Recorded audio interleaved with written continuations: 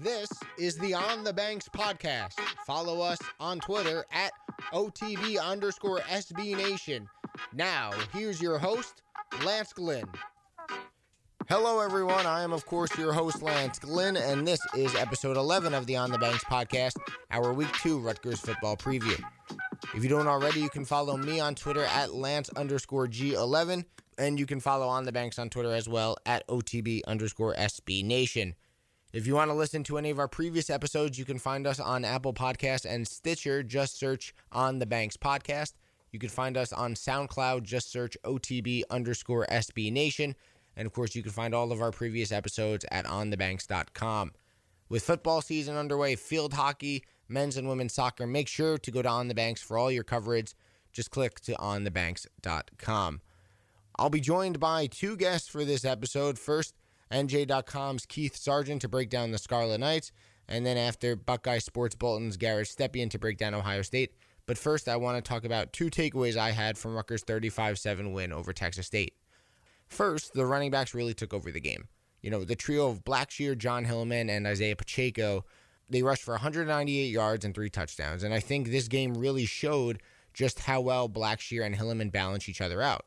You know, Blackshear, a smaller, shiftier back, while Hillman really asserted himself as a short yardage, down by the goal line, tough runner, and showed it. I think he pushed, as with help of the offensive line, about 15 players himself, a couple from Rutgers, and basically the entire Texas State defense across the goal line for one of his first couple touchdowns. You know, this stable of backs, it will be relied upon heavily this season, and I think they showed just how high their potential could be in the first game against Texas State.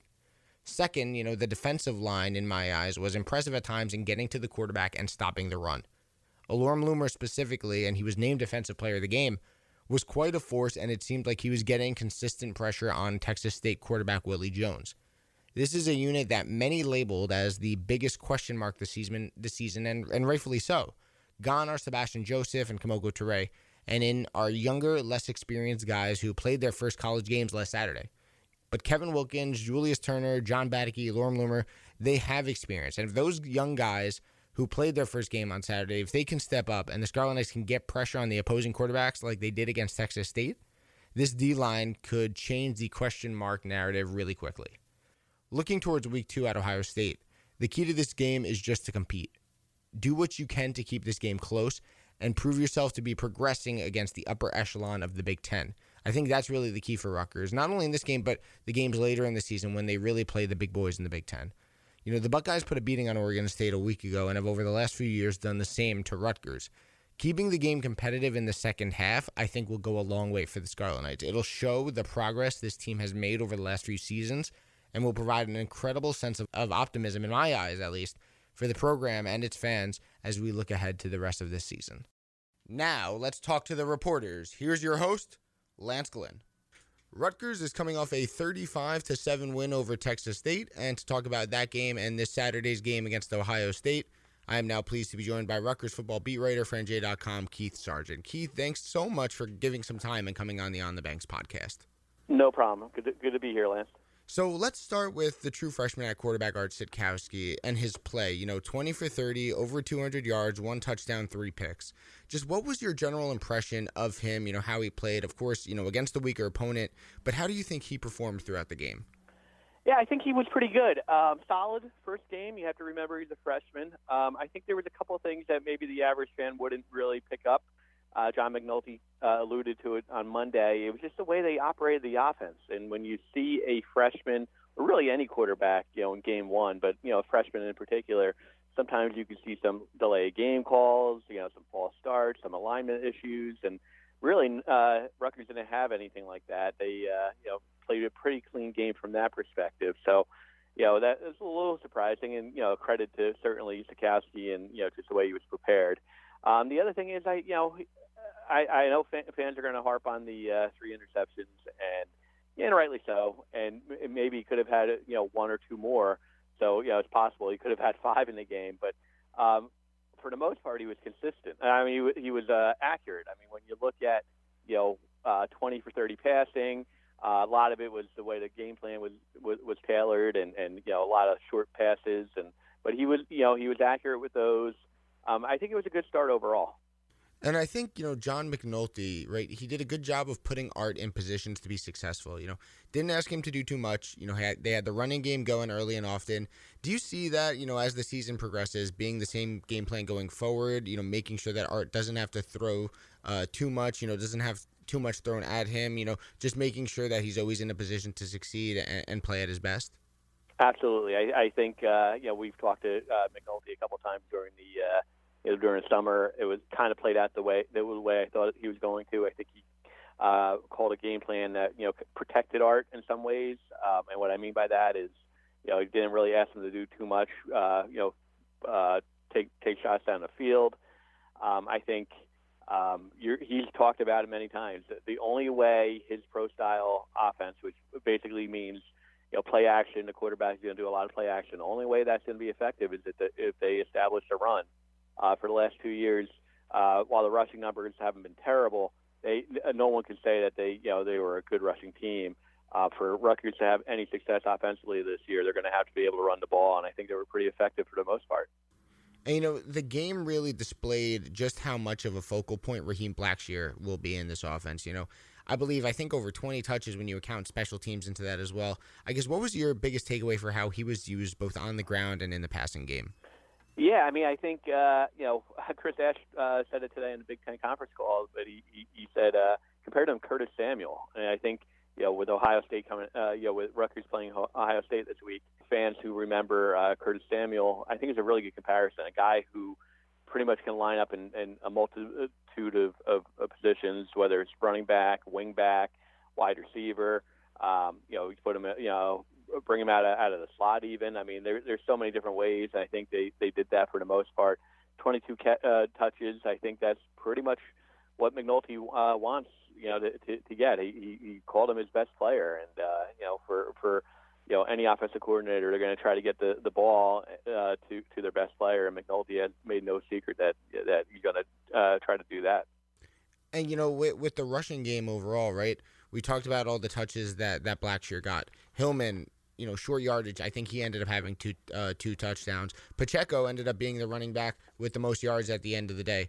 With all three of them specifically, how dangerous do you think this rushing game could be, and how well do they all balance each other out with, Blackshear being more shiftier, Hillman being more of a ground and pound type of running back, and Pacheco being a little bit of both? Yeah, I think you nailed it. I think they all feature a little bit different skill set. I think Blackshear, speedy, shifty, can line them up at different spots, like I said. Hillman is going to be the type of guy who's going to grind it out, and if you need a couple of yards, he's going to be. I would think that he's going to get a lot more touches, short yardage situations. He doesn't fool around, doesn't dance. He just, he's going to get you what he gets you. He might not have that breakaway speed, but you're going to be productive. And then Pacheco, he did end up with the most yards rushing in the opener. A lot of it was in the fourth quarter, proverbial garbage time. But that being said, if you look at some of his runs, he's knocking guys over with a stiff arm. He was productive. So I'd be interested to see if he gets a little bit more of the pie. And then I wouldn't also discount Trey Sneed. I know it's difficult to get four running backs, into the game plan, but he's been productive. He was productive throughout training camp. I wouldn't discount him, at some point this year as making a contribution. Let's switch it over defensively, right? And Delorme Loomer really emerged on that defensive line, a group that obviously has questions with depth and experience coming into the season. Does their performance, and not only Loomer, Mike Tverdov had a good game as well, Kevin Wilkins, Julius Turner, does their performance lead you to believe that maybe this unit could kind of exceed expectations and that these young guys could mature a little bit quicker than maybe expected? A little bit too early to tell. You're going to have to, take the opener with a grain of salt in some ways. With Texas State, they're not exactly a Big Ten caliber offensive line. That being said, it was a focal point throughout training camp. Chris Ash, left, pretty much, made no secret that he was concerned about the depth, up front. You're right. Lamore had a really, really good game, very productive. Good to see because, I think he was Chris Ash's first recruit, believe it or not. When Chris Ash first arrived, he's from Piscataway, local kid. And can he make the type of impact that Kamoko Toure made a year ago? maybe a little bit too early to tell, but he's obviously off to a good start. The other thing I would say is, a lot of with the way that Rutgers plays their defensive line, a lot of the success that Lamore has, or Kevin Wilkins, you mentioned, can also be tied to a guy like John Badeke, who really played a really good game. If you look back on the film, a lot of the way he would take up sometimes 2, even 3 offensive linemen with the push that he got, and in a lot of ways, Lamore benefited from it. With the positives of the game, obviously come the negatives as well. The team, committed too many unnecessary penalties, and that resulted in Texas State keeping drives alive. Chris Ash, he's a no-nonsense type of coach. Do you think that the unnecessary penalties were just kind of a case of it being the first game and players still getting adjusted to game speed? I think part of it is, being game one. I mean, when you're talking about, and you see it all around the country. I watched a lot of college football this past weekend. You see it, in a lot of instances. And then I guess part of it would be that, they're a relatively young team too. So, I mean, I think, you factor those two things together, and I think, it wasn't a total surprise. In a blowout game like this against the weaker opponent, your biggest hope is that your team ultimately comes away healthy. Kai Hester, Bless Austin, Tywan Mason, all were banged up during the game, and of course, Trey Avery was held out. How serious are the injuries for these players? Should fans be worried about, long-term effects and any of these guys missing the game on Saturday and beyond? Yeah, I mean, Mason, Chris Ash has already said it's going to be a long-term. I think the word that they used was a fracture, so I wouldn't expect him anytime soon. Beyond that, I don't think there was a whole lot of concern long-term with any of the guys that you mentioned. Austin, and Hester, are probably the 2 key cogs, that went down. But that being said, I think what the interesting thing is, look, I mean, we'll get to Ohio State in a second. They are a prohibitive underdog in this game. If those guys are questionable or even probable, does Chris Ash hold them out? Maybe the competitor in him wouldn't want to, but you have to be smart. So, it'll be interesting to see how that develops throughout the week. As of now, I think questionable to probable would be the best phrase on Austin and Hester. Looking at this Saturday's game now, switching it to Ohio State, the forecast right now is calling for rain and potentially a lot of it. If that does come to fruition, you'd think that really it could only help Rutgers against the Buckeye team that, threw for 350 yards last year. I think last week, I think Dwayne Haskins had 5 touchdowns, put up 70-plus points. I think the rain, if anything, in that bad weather could really only benefit Rutgers now. No, I mean, here's the thing. Rain, if you talk to most coaches, they would say the rain isn't as big of a concern as wind. So, I mean, you're right. Tropical storm, maybe, there's going to be some wind. I have to look at the forecast as we get a little bit closer. But, if anything, sometimes rain could benefit the offensive team because the wide receivers, they know where they're going. They know where they're going on pass routes, whereas defensive backs are cutting and trying to keep up. So I think you're right from the standpoint that maybe a quarterback is going to have a little bit more trouble gripping the ball, but quarterbacks are just so much more prepared than they used to be. So the wind could be a factor, and certainly you're right. Ohio State when the quarterback threw for 300 yards, that was eye popping. But I think a little bit too early to tell whether or not the wind could benefit Rutgers.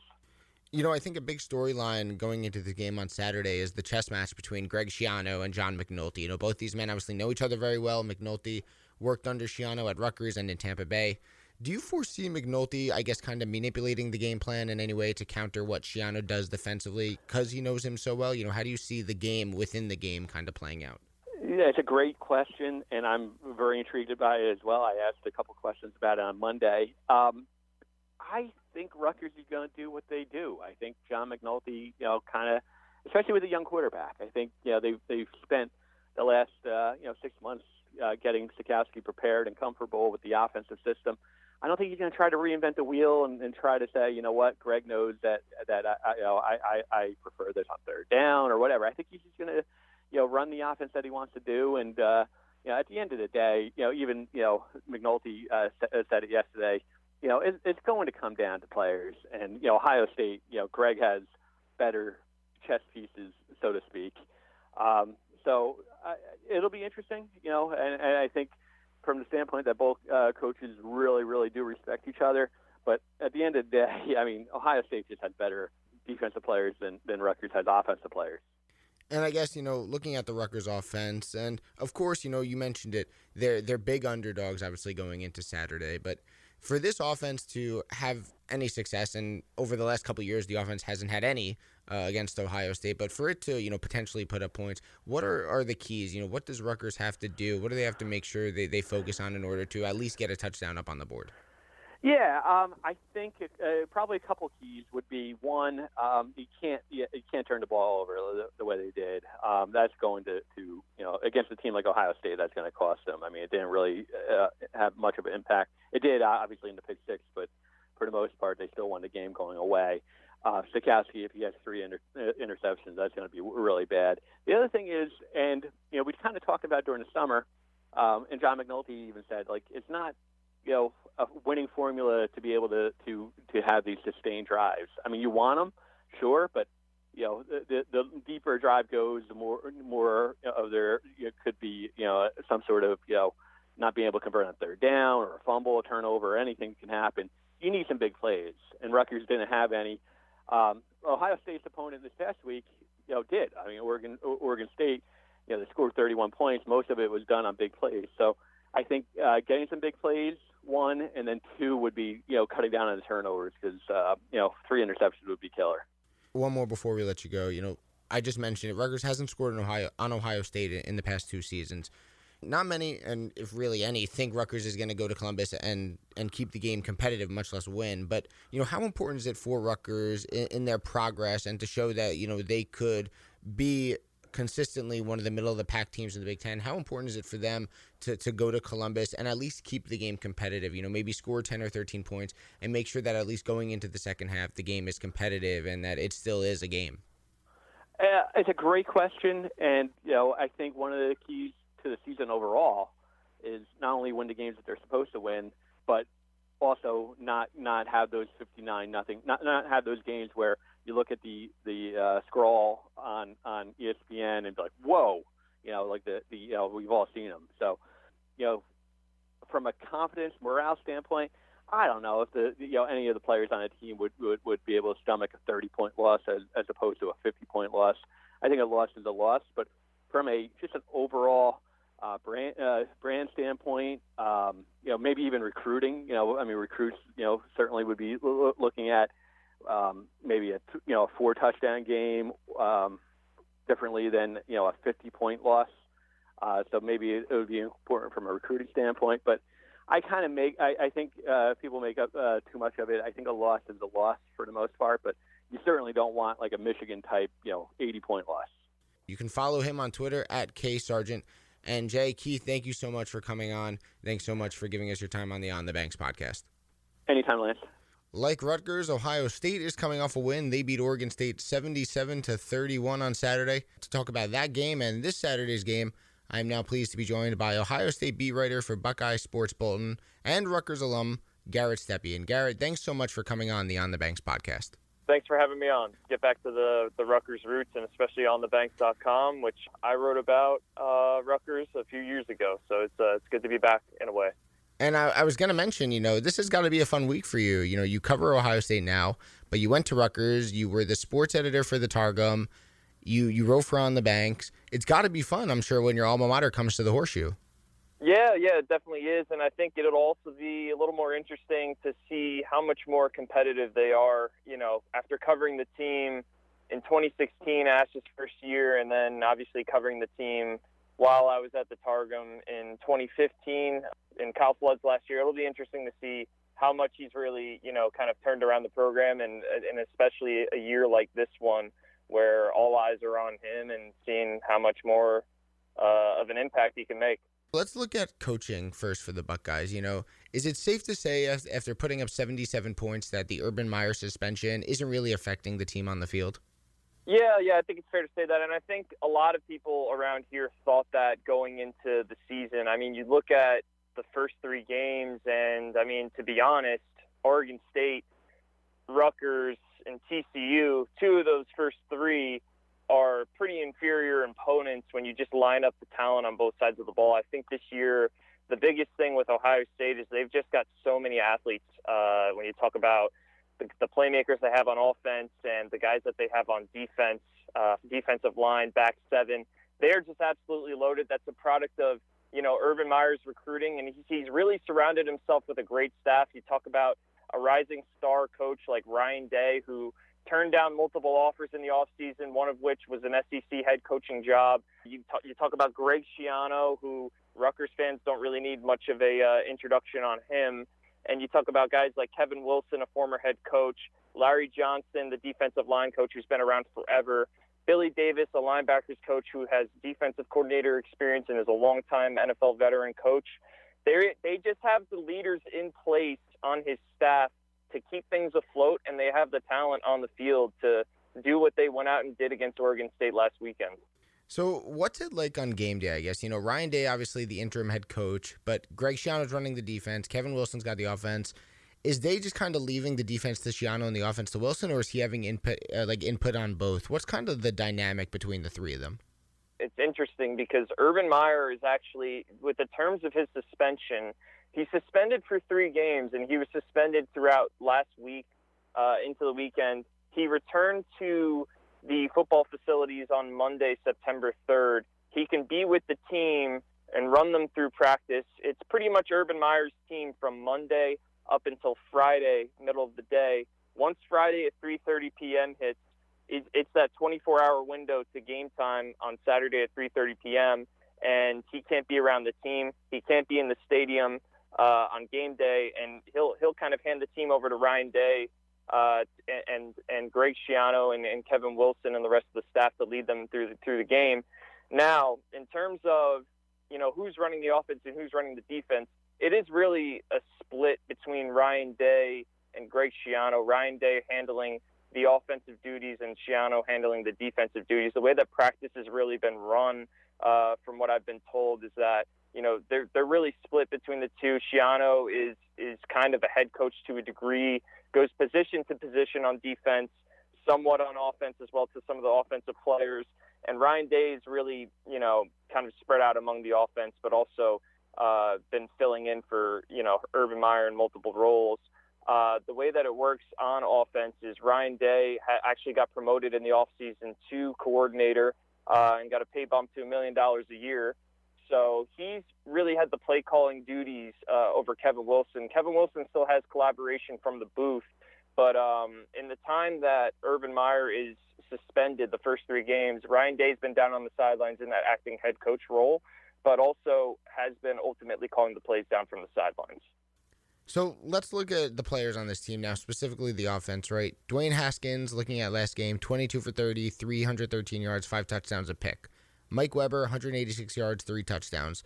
How good is this Ohio State offense? I watched some of the game against Oregon State, and they looked unstoppable. You obviously won't put up every week 77 points, but this offense really looked like it could do whatever it wanted. The thing is, they have the personnel that fits the scheme that they've kind of began to run under acting head coach Ryan Day, who's in his second year as a co-coordinator and quarterbacks coach.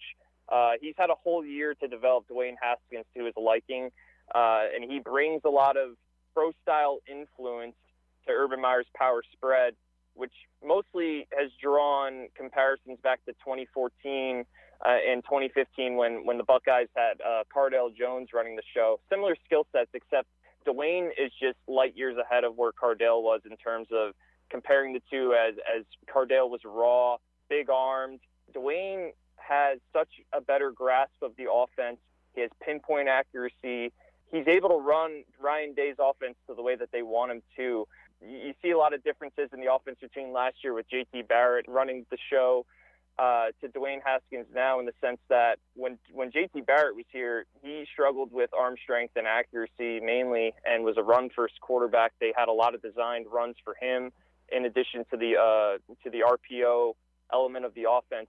Dwayne Haskins on Saturday, there wasn't one single designed run called for the quarterback. He rushed twice for 24 yards, a couple scrambles. He has the option on some of the zone reads to tuck it and run, and, they feel comfortable with him doing so. But he's been open about it that, he's not a run-first quarterback. That's not his game.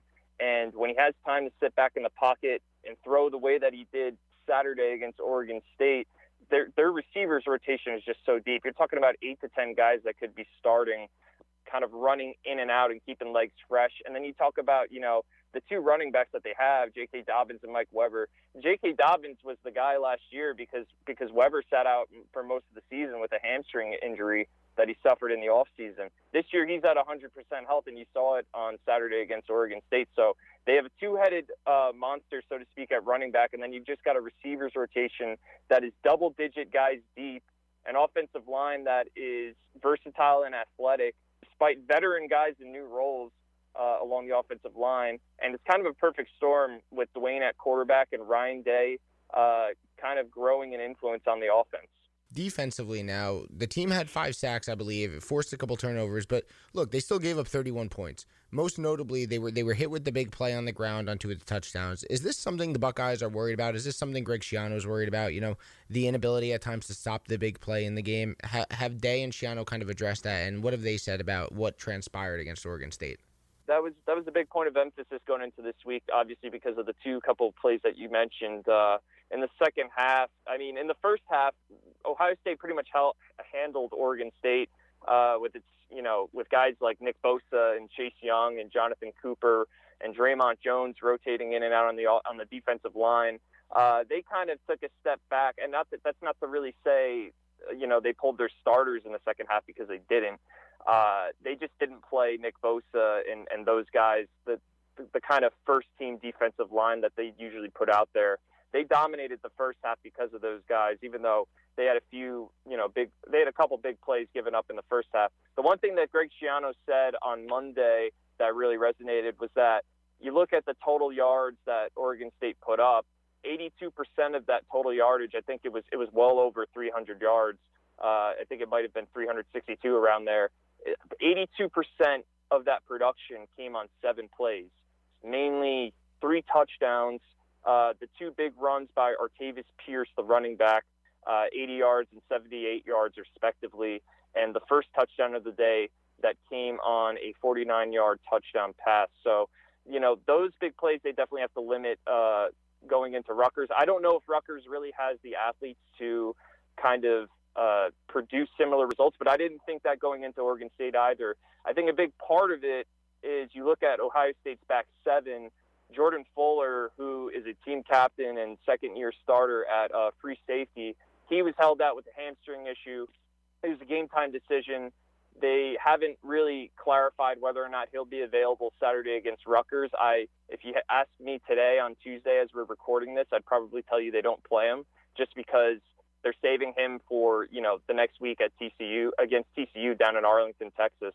But you look at that kind of position in the back end with Jordan Fuller sitting out, you have 2 first-year starters thrown into the mix with Justin Wint and Isaiah Pryor, both sophomores. And you look at the linebackers who are fairly inexperienced with the exception of junior Malik Harrison at the Sam position. You have Tuff Borland coming off of an Achilles injury that he suffered in the spring, but somehow was still ready to play by the time the season started, although he didn't start. You got Baron Browning, a sophomore, filling in for him at middle linebacker. So you have new guys in that back 7, and they were exposed on a few of those plays against Oregon State. It's definitely been a point of emphasis going into this week, though. And you mentioned 2 guys that were going to come in my next question, Jordan Fuller and Tuff Borland. Fuller obviously didn't play. I think Borland played a little bit against Oregon State. For next week, you said it. You don't think Fuller's going to play? Do you think Borland is going to, get a little more action than he got against Oregon State? What do you think the prognosis is for both of them? Yeah, so I think, like I said before, I think Fuller, if you ask me today, they'll probably hold him out just because, a hamstring injury can be a recurring injury throughout the season. I don't think that they want that to linger. I think that they feel good enough about Isaiah Pryor, who was probably going to start at strong safety next to Fuller. So they'll have him in with Justin Wint again, if you ask me today. They just have to be better. They haven't had as much game experience as a guy like Jordan Fuller did, and it's no excuse. They'll have to improve. But if you ask me today, like I said, don't think that they'll go with Fuller just because of, the type of injury that he sustained and the fact that it could be a recurring thing. With a guy like Borland, it's really amazing that he was ready to go for that game. He suffered a Achilles injury in March. It's believed that he's had surgery on that. He said he was 100% ready to go all week last week, and Ohio State has been cautious with him as well just because of the nature of that injury. Schiano said on Monday that they had him on a quote-unquote 10-play pitch count. So it seems like they want to work him up a little bit. Maybe he'll reach over 10, maybe not, but I definitely don't think he's going to start week 2. I think he's in the same boat as Fuller right now, where they want to have him at 100% ready to go, in a top 15, top 25 matchup the next week against TCU. Greg Schiano is going to have to deal with a familiar face on the Rutgers sideline in John McNulty, the new offensive coordinator. They're friends. They've worked together, McNulty under Schiano, obviously at Rutgers and with Tampa Bay. Do you see Schiano changing anything up or twisting his defensive game plan in any way, considering he and McNulty know each other so well? He did say on Monday that he might have to change the on-field calls and some aspects of the scheme just in terms of the actual game managing. Just because the language and things of that nature. McNulty's been around him for so long, like you mentioned, 2007 and 2008 as the offensive coordinator at Rutgers, years before that as the wide receivers coach at Rutgers, and then followed him to Tampa Bay years later. So he's been around him for a long time. I do think it kind of goes both ways, though, in the sense that, McNulty might have to switch some things up as well, as much as Schiano might have to. But I think it plays, to a degree, a role in, the offensive versus defensive matchup in terms of a scheme and game management perspective. But it's like Schiano mentioned afterward on Monday, and that Ryan Day followed up to Tuesday on the Big Ten teleconference, is that, sure, there are those ties between the two, and they definitely are familiar with each other. But, at the end of the day, it comes down to player execution on the field. And let's be honest, the players on both sides of the ball aren't, it's not what Rutgers had 10 years ago when both of these guys were on staff at Rutgers. So I think it plays a slight role in terms of the actual game management to a degree, but at the end of the day, the execution does come down to the players, like Ryan Day said. Now, Garrett, one more before we let you go. Look, J.K. Dobbins last year for Ohio State, true freshman, really broke out. You mentioned Mike Weber. He was hurt for a lot of the year. That helped J.K. Dobbins break out. Are there any names on Ohio State that, are this year's, J.K. Dobbins? Any guys on Ohio State that, are really going to take a next step or become that breakout star that, Rutgers fans might not necessarily be so familiar with because maybe they weren't on the team last year or they didn't get as much playing time last year as compared to this year? Who would those guys be? Yeah, so I think if anything, it would probably have to come in that deep receivers rotation. You had guys last year. There's a lot of seniors in that rotation, 3 of which are captains with Paris Campbell, Johnny Dixon, and Terry McLaurin as a trio of returning starters. But you also have a couple of guys in that rotation with different skill sets that bring a lot of versatility and options to their rotation when they're up and going and keeping guys fresh.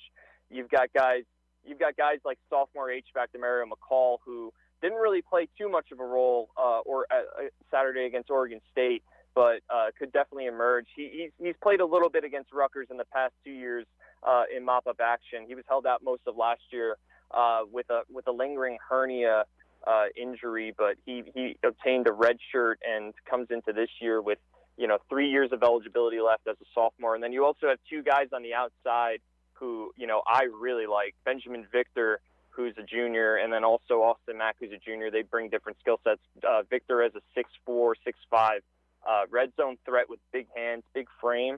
And just Austin Mack is a guy who's, an all-around, possession receiver, runs solid routes, is crisp in and out of his breaks. He's actually roommates with Dwayne Haskins, had the famous reception last year when Haskins came into Ohio State's game against Michigan and was trailing, converted a deep 3rd and 13 conversion late in the second half to eventually lead Ohio State back from a 6-point deficit.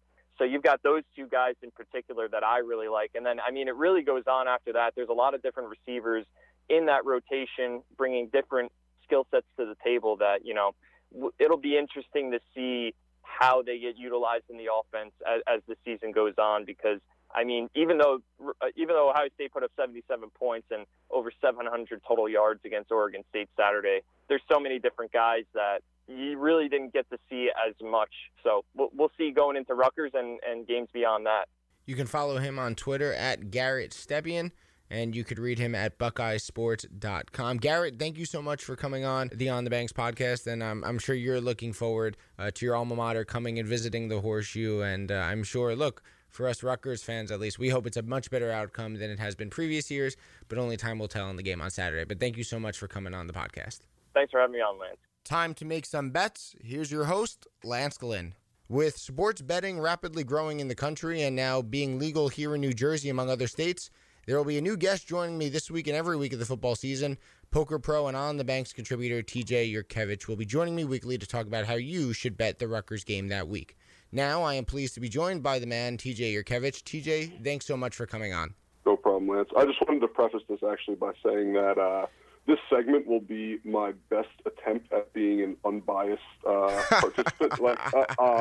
On game day, I will truly believe that we have a chance to beat each and every opponent in front of us. But up until then, and going through, wagering circumstances, I'm going to be as unbiased as possible. Take that, non-biased attitude, and let's jump right into it. Rutgers, a 33-point underdog heading to Columbus on Saturday. Just what are your general thoughts on that line when it came out? Quite honestly, I expected it to open around 37. So this was pretty shocking to me that it opened so low. As of right now, I can see that it is 35, up as high as 36 at some places. Yeah, I honestly expected it to be 37 and close closer to 40.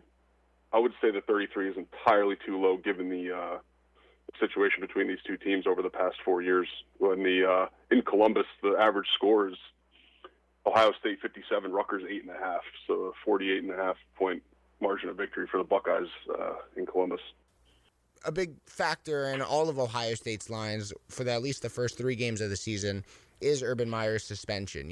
How does his suspension, play a role in Ohio State's line thus far, and I guess in their line this week against Rutgers?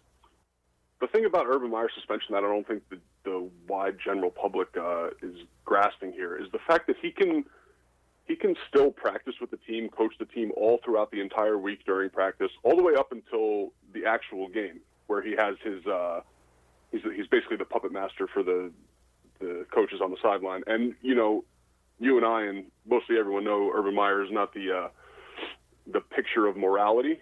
So I wouldn't doubt if the guy was texting equipment managers or had some other way. Maybe he's Bobby Valentining and has a mustache on the sideline. He will be involved on game day. I can promise you that. So I think the line is a little skewed based on his suspension, but people don't realize that he is there all during the week during practice, and he will have an influence on game day. And finally, for people who are not sure where to put their money ultimately, what bet would you make on this Saturday's game? I would have slam dunk taken the giving the 33 points as taking Ohio State. Right now, hovering around 35. I would still take minus 35. Once you start crossing over 35, you get into that dangerous over 5 touchdown territory. Honestly, if I had to bet on this game, I would take anything under Ohio State minus 38. After seeing what Art Sitkowski did last week as a true freshman, I'm very encouraged by what he was doing, how he threw the ball. But there were some mistakes in that, when the play starts out, he had an inability to look off defenders, and he would lock onto his primary targets. I think unless he improves leaps and bounds this week in practice, which is very, very difficult to do, I see Ohio State's defense, Greg Schiano's Ohio State defense, just eating him alive with those mistakes, because Texas State actually could have had a few more interceptions. So he's going to have a very difficult time. First start on the road, being in the Horseshoe. I think the smart money is taking Ohio State here, and I see a final score of about 49-10, 49-13. TJ believes take Ohio State in this one. TJ Yurkevich, thanks so much for coming on, and we look forward to your picks next week when Rutgers is once again on the road to play Kansas. Thank you so much for coming on. No problem, Lance. Looking forward to it. Follow SB Nation on Twitter at OTB_SB Nation, and you can find out when our next podcast is debuting.